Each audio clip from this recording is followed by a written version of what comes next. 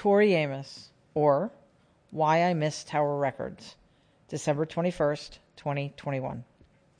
I moved to Long Island in 1993, but because I was taking classes at Teachers College on the Upper West Side, I was in the city a few days every week.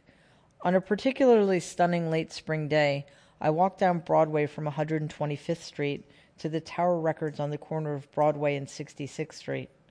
I wasn't looking for any music in particular that day, but I was drawn to a large display of the album Under the Pink by Tori Amos. I'd never heard of the album or Amos, largely because I'd stopped listening to the radio after college.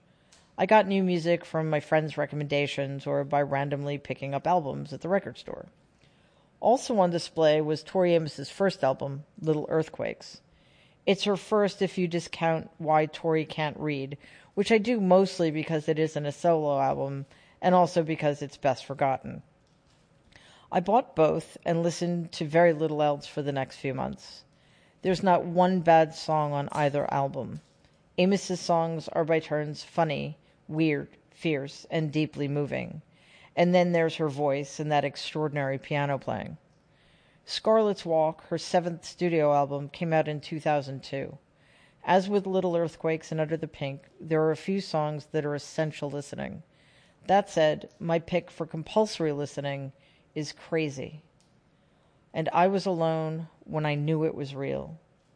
Having an epiphany about the feelings you have for another person when you're alone is a profound thing. The euphoria that follows, the kind that makes you want to drive all night, is partly about the knowing and not really caring that you're falling and you're just going to let it happen. So I let Crazy take a spin, then I let Crazy settle in, kicked off my shoes, shut reason out. He said, "First, let's just unzip your religion down."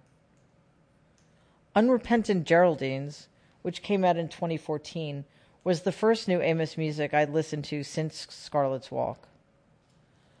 I run back to your arms again, back there, safe in your arms again.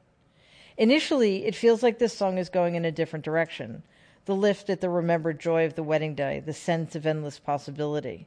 But the memories turn out to be wistful, not joyous, and the refrain is permeated with an enduring and terrible melancholy. This song is a journey. I could easily add another dozen Tori Amos songs to this list.